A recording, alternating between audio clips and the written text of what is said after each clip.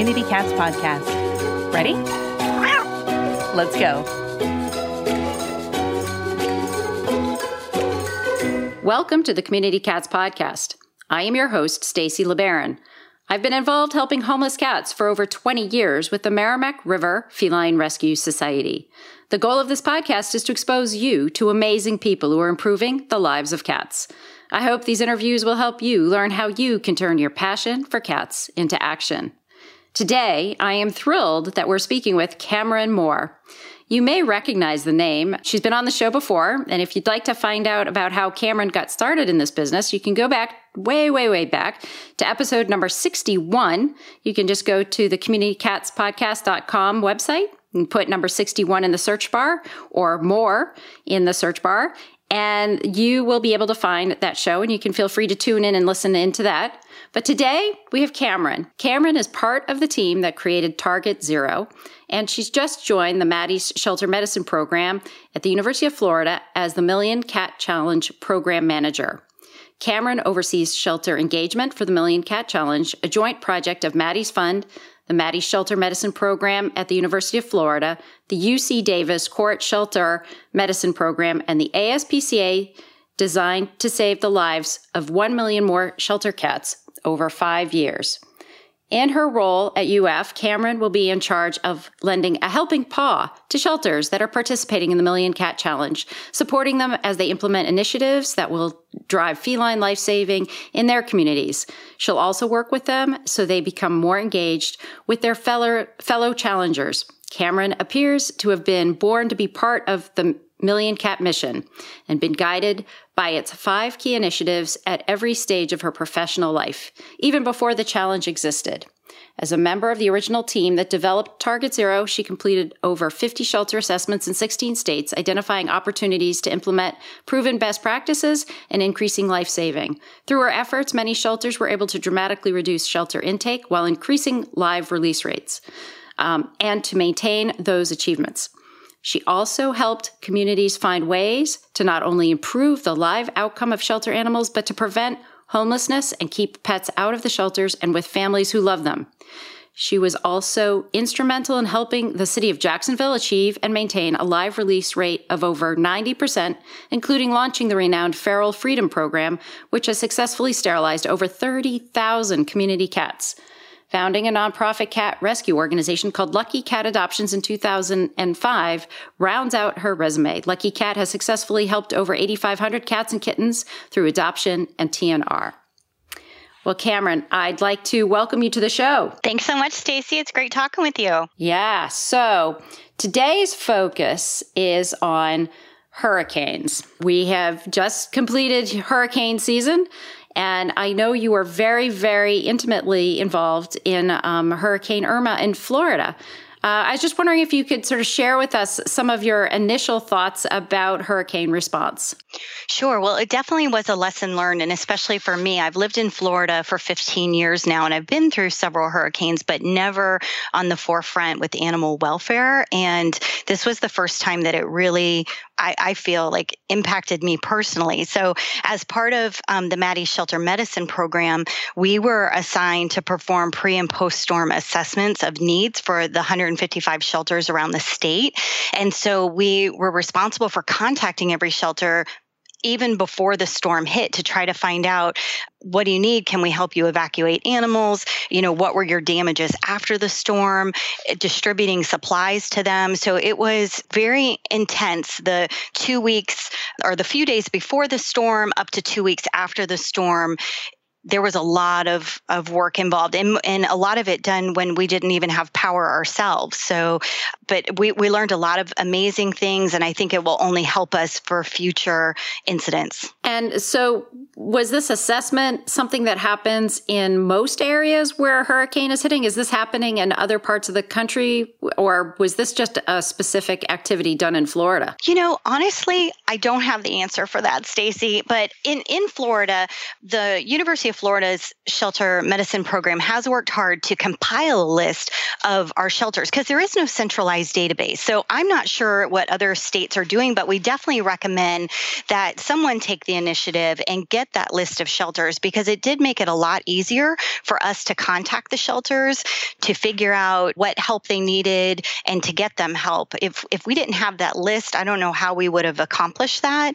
But even with the list, we had difficulties too because a lot of the shelters only provided their main contact number. So we're trying to call shelters that are without power, that, the employees aren't necessarily there. And so we have no way of actually reaching them. So it was definitely a learning experience and also a way for us to update our information to be able to reach them in the future. So I'm envisioning that you had a group of volunteers basically sitting down with questionnaires with certain questions, and you called them before the storm, and then you called them after the storm. And I'm curious what was on those questionnaires and what were the things that you learned, before and after?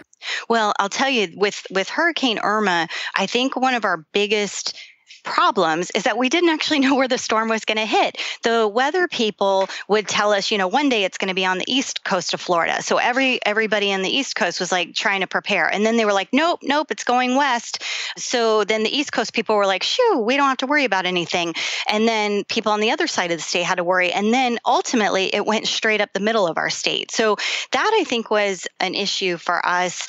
But at the same time, oh my gosh, it was super overwhelming. And the question, so before the storm, because we weren't sure exactly where it was going to hit, we didn't actually call everybody before the storm. We were trying to hit people that we knew were going to be directly impacted and trying to help them evacuate those animals out. That was the key, was making room in the shelter, getting the pre-storm animals out to safety so that we would have room in those shelters for the post-storm victims. So it was a couple of days of scrambling. That particular storm hit on a Sunday night, and we really started scrambling on Thursday beforehand to try to help shelters. But the thing that I found most crazy for me was we were running out of gasoline, like our gas stations were running out of gas and stores didn't have carriers. And so we're trying to help shelters evacuate. But, like for me, I helped one particular shelter. It's an hour and 15 minutes away from me. It took me 7 hours to get there. And just because the traffic of people trying to get out of the state was so high. And then as I'm stopping at stores trying to collect up more carriers, there were no carriers to be found. So it was a real eye opener. Well, Cameron, I do remember seeing on Facebook or somewhere that you did get those carriers. Well, I scrounged up as many as I could. Most of them came from my own supply, but at the same time, I did finally found one store that had the last few that we needed, and we were able to get 73 animals out of that shelter into safety, which was amazing. And I think that is an interesting point. Number one is that you were really focusing on moving those animals that are up for adoption, getting those out of a potential target area ahead of time, ahead of the storm, because I do remember seeing things where they were pulling animals, transporting them out after the storm. Lots of press about, oh, well, don't worry, these animals are not owned animals. They were animals that were in the shelter that need to be transferred out of state to make room for animals that are looking for reuniting with their families. But it sounds like you are taking a proactive stance and trying to get those cats and dogs moved out ahead of time. Well, and not a lot of shelters actually thought about that, which again is a learning experience. So a lot of shelters thought, well, we're not going to be impacted. We don't need to worry. But then when the storm changed path, they found out, oh boy, we really should have taken advantage of that. And I would definitely encourage anyone, if you're in a place like Florida, where with hurricanes, we do kind of have a heads up of what might be coming. Even if it changes paths, we still have a couple of days to know we need to start preparing now rather than, if we were in, say, where, Mexico had an earthquake. You can't necessarily predict that. So that's something where those people didn't have the time to get ready. But But definitely, I think moving forward, everybody does need to have a plan in place, and moving those animals out ahead of time is key. And a lot of receiving shelters really wanted to help storm victims. But remember, they are helped by pulling animals that are already in the shelters. They are helping those post-storm victims because they're making room for them, because those animals do have to be held longer for the reunification with their family. And the shelters only have limited resources. So we don't want the shelters to be put in a position where they're euthanizing pre-storm victims to make room for the post-storm ones. So what were the positive outcomes from this storm? Were there things that were created, developed, ideas that came out of the storm that really helped create, some positive things in the animal welfare community? Well, definitely. So one of the biggest things that came out of it was a funding collaborative that was put together by Petco, PetSmart Charities, Houston Pet Set, and A Kinder World Foundation. So these funders all said, you know what, we could work smarter together than individually. And even though they're funding people individually, they set up this centralized website with a centralized grant application. Because again, if you're a shelter that's impacted by a storm or a disaster, you need help, but you don't necessarily have the time to go to like 5 or 10 individual funders. You just want to go one place, submit one application, and see if all those people will help you. So I think that was amazing. We also had a lot of private companies that were really quick to want to send in supplies. We had a lot of medical suppliers sending vaccines, tests, microchips, because again, when you have these displaced animals, you want to make sure we keep them healthy while we're waiting for their families to reunite.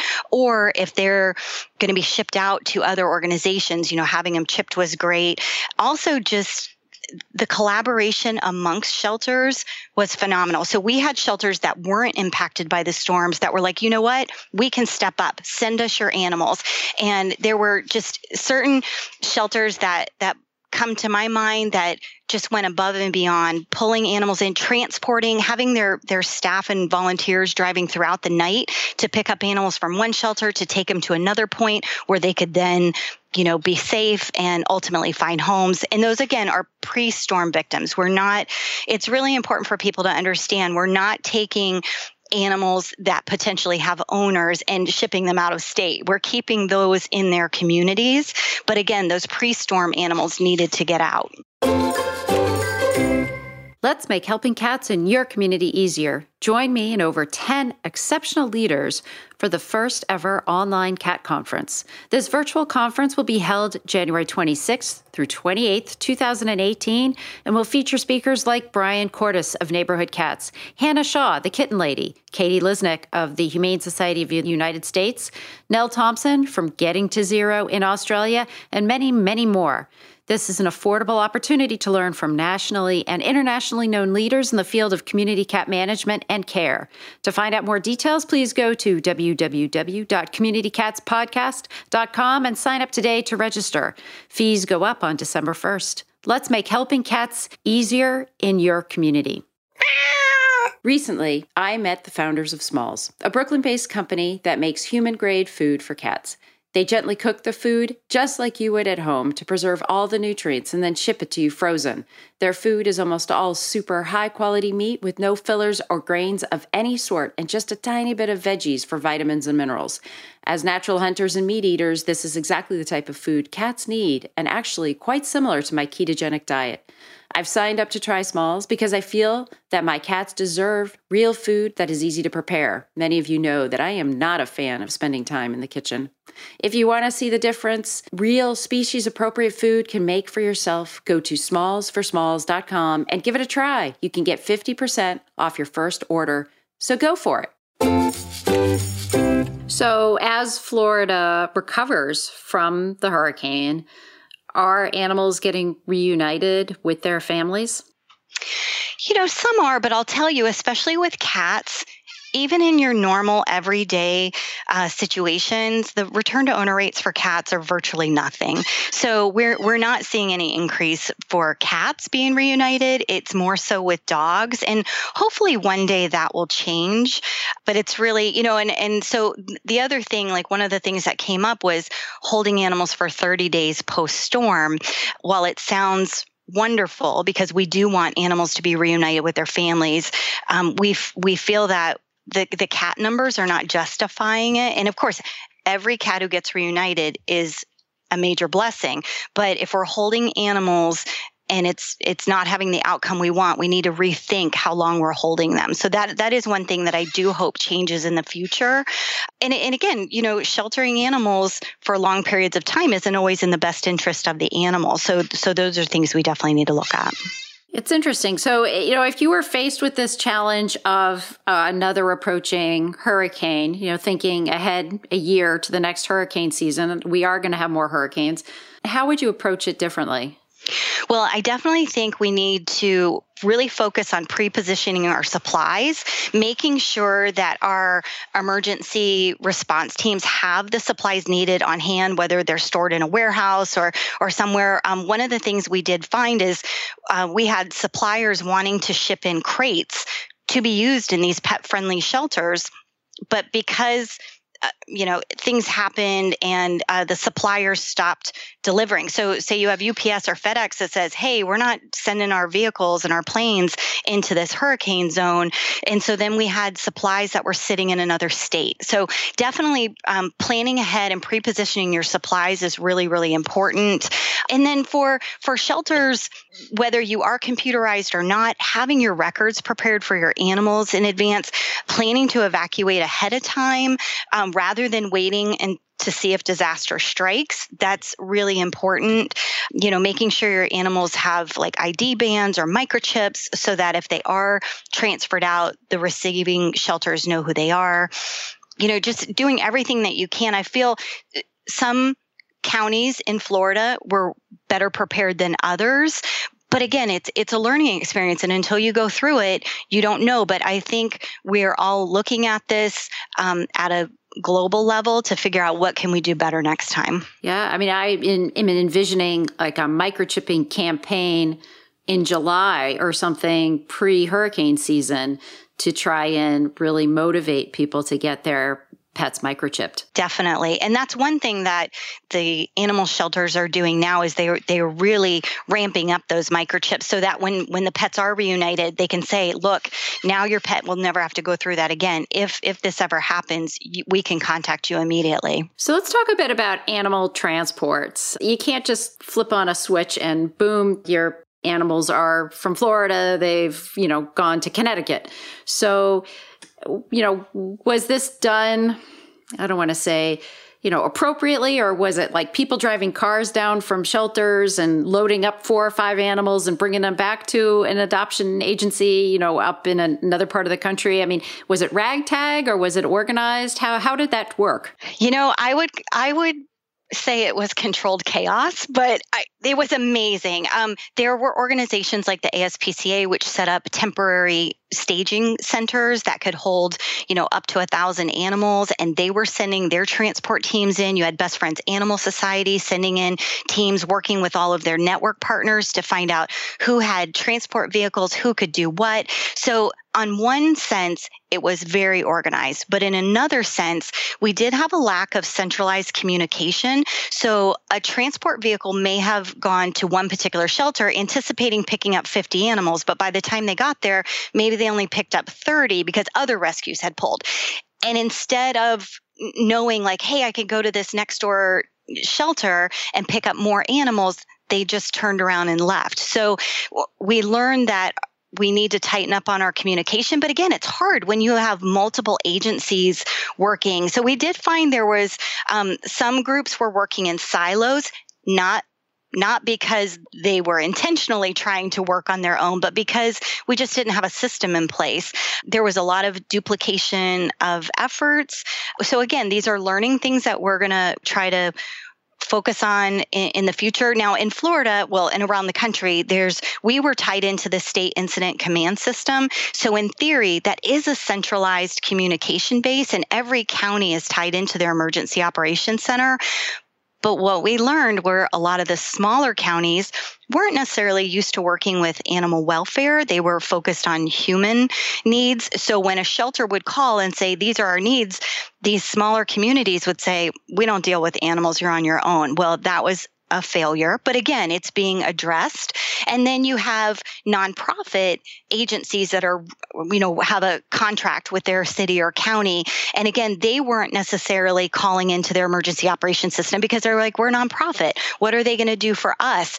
But again, if we don't utilize that centralized emergency operations center, how will we know what our needs are and how will we be able to get the help to those communities? So that's definitely something I think that will improve the next time. Interesting. Oh, and then also about transport, I would strongly recommend ASPCA Pro has an amazing 7-part series on transport. It's called Companion Animal Transport Best Practices. And whether you are that Good Samaritan volunteer that can load 5 dogs up in your SUV, or you are a volunteer with a shelter with a large transport vehicle, everyone should watch that series. It gives really good do's and don'ts and just helpful reminders because again, we think, gosh, how hard is it to move animals from one place to another? But there is a lot of logistics involved. So I definitely would recommend that webinar series. Fascinating. I think that whole realm of communications is really important because the last thing you want is, duplication or triplication of effort and somebody working really hard to make something happen and then say, oh, sorry, we don't have what you need.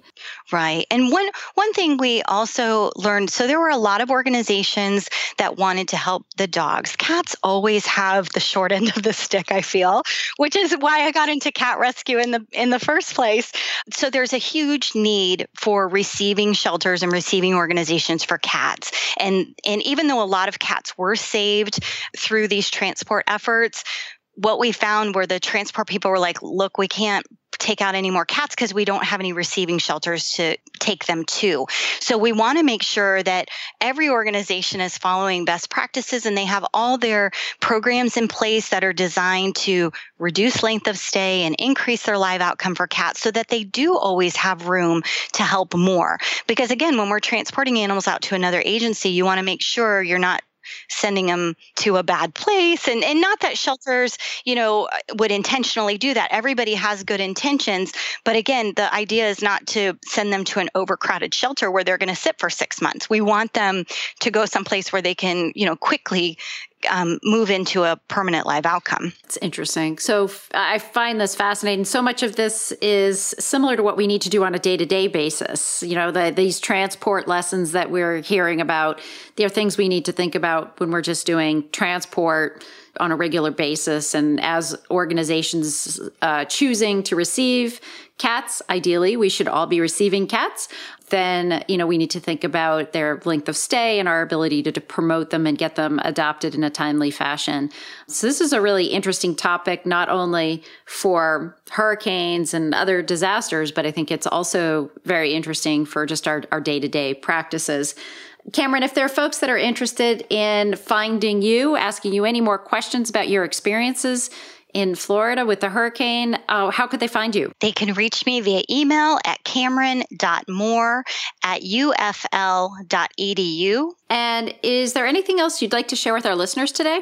One thing I had forgotten to mention earlier is that we saw a lot more pet-friendly shelters opening up in counties that never had those before, which was phenomenal because a lot of times people will not evacuate when they can't take their pets. So that was really wonderful that people were able to seek safety with their pet family members.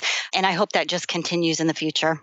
Yeah, I think that is fantastic. It seemed to be much more commonplace, certainly this time around versus Katrina. And maybe that was one of the larger lessons learned from that terrible hurricane. Right. And one last thing is that even though hurricane season is over, we still have a huge need in Texas, Florida, Puerto Rico, all these areas that were hit by the hurricanes this season. So I hope shelters will continue to reach out and see what they can do to help. That's excellent. Cameron, I want to thank you so much for spending some time with me today and agreeing to be a guest on the show. And I hope we'll have you on in the future. It's always fun, Stacey. Thank you. The Community Cats podcast will soon be a year old with over 200 episodes profiling amazing people who are all making a difference in the lives of community cats. If you would like to support the show, but not be a sponsor, feel free to contribute to our efforts by going to www.communitycatspodcast.com and follow the donate link. Help us to continue to provide excellent programming.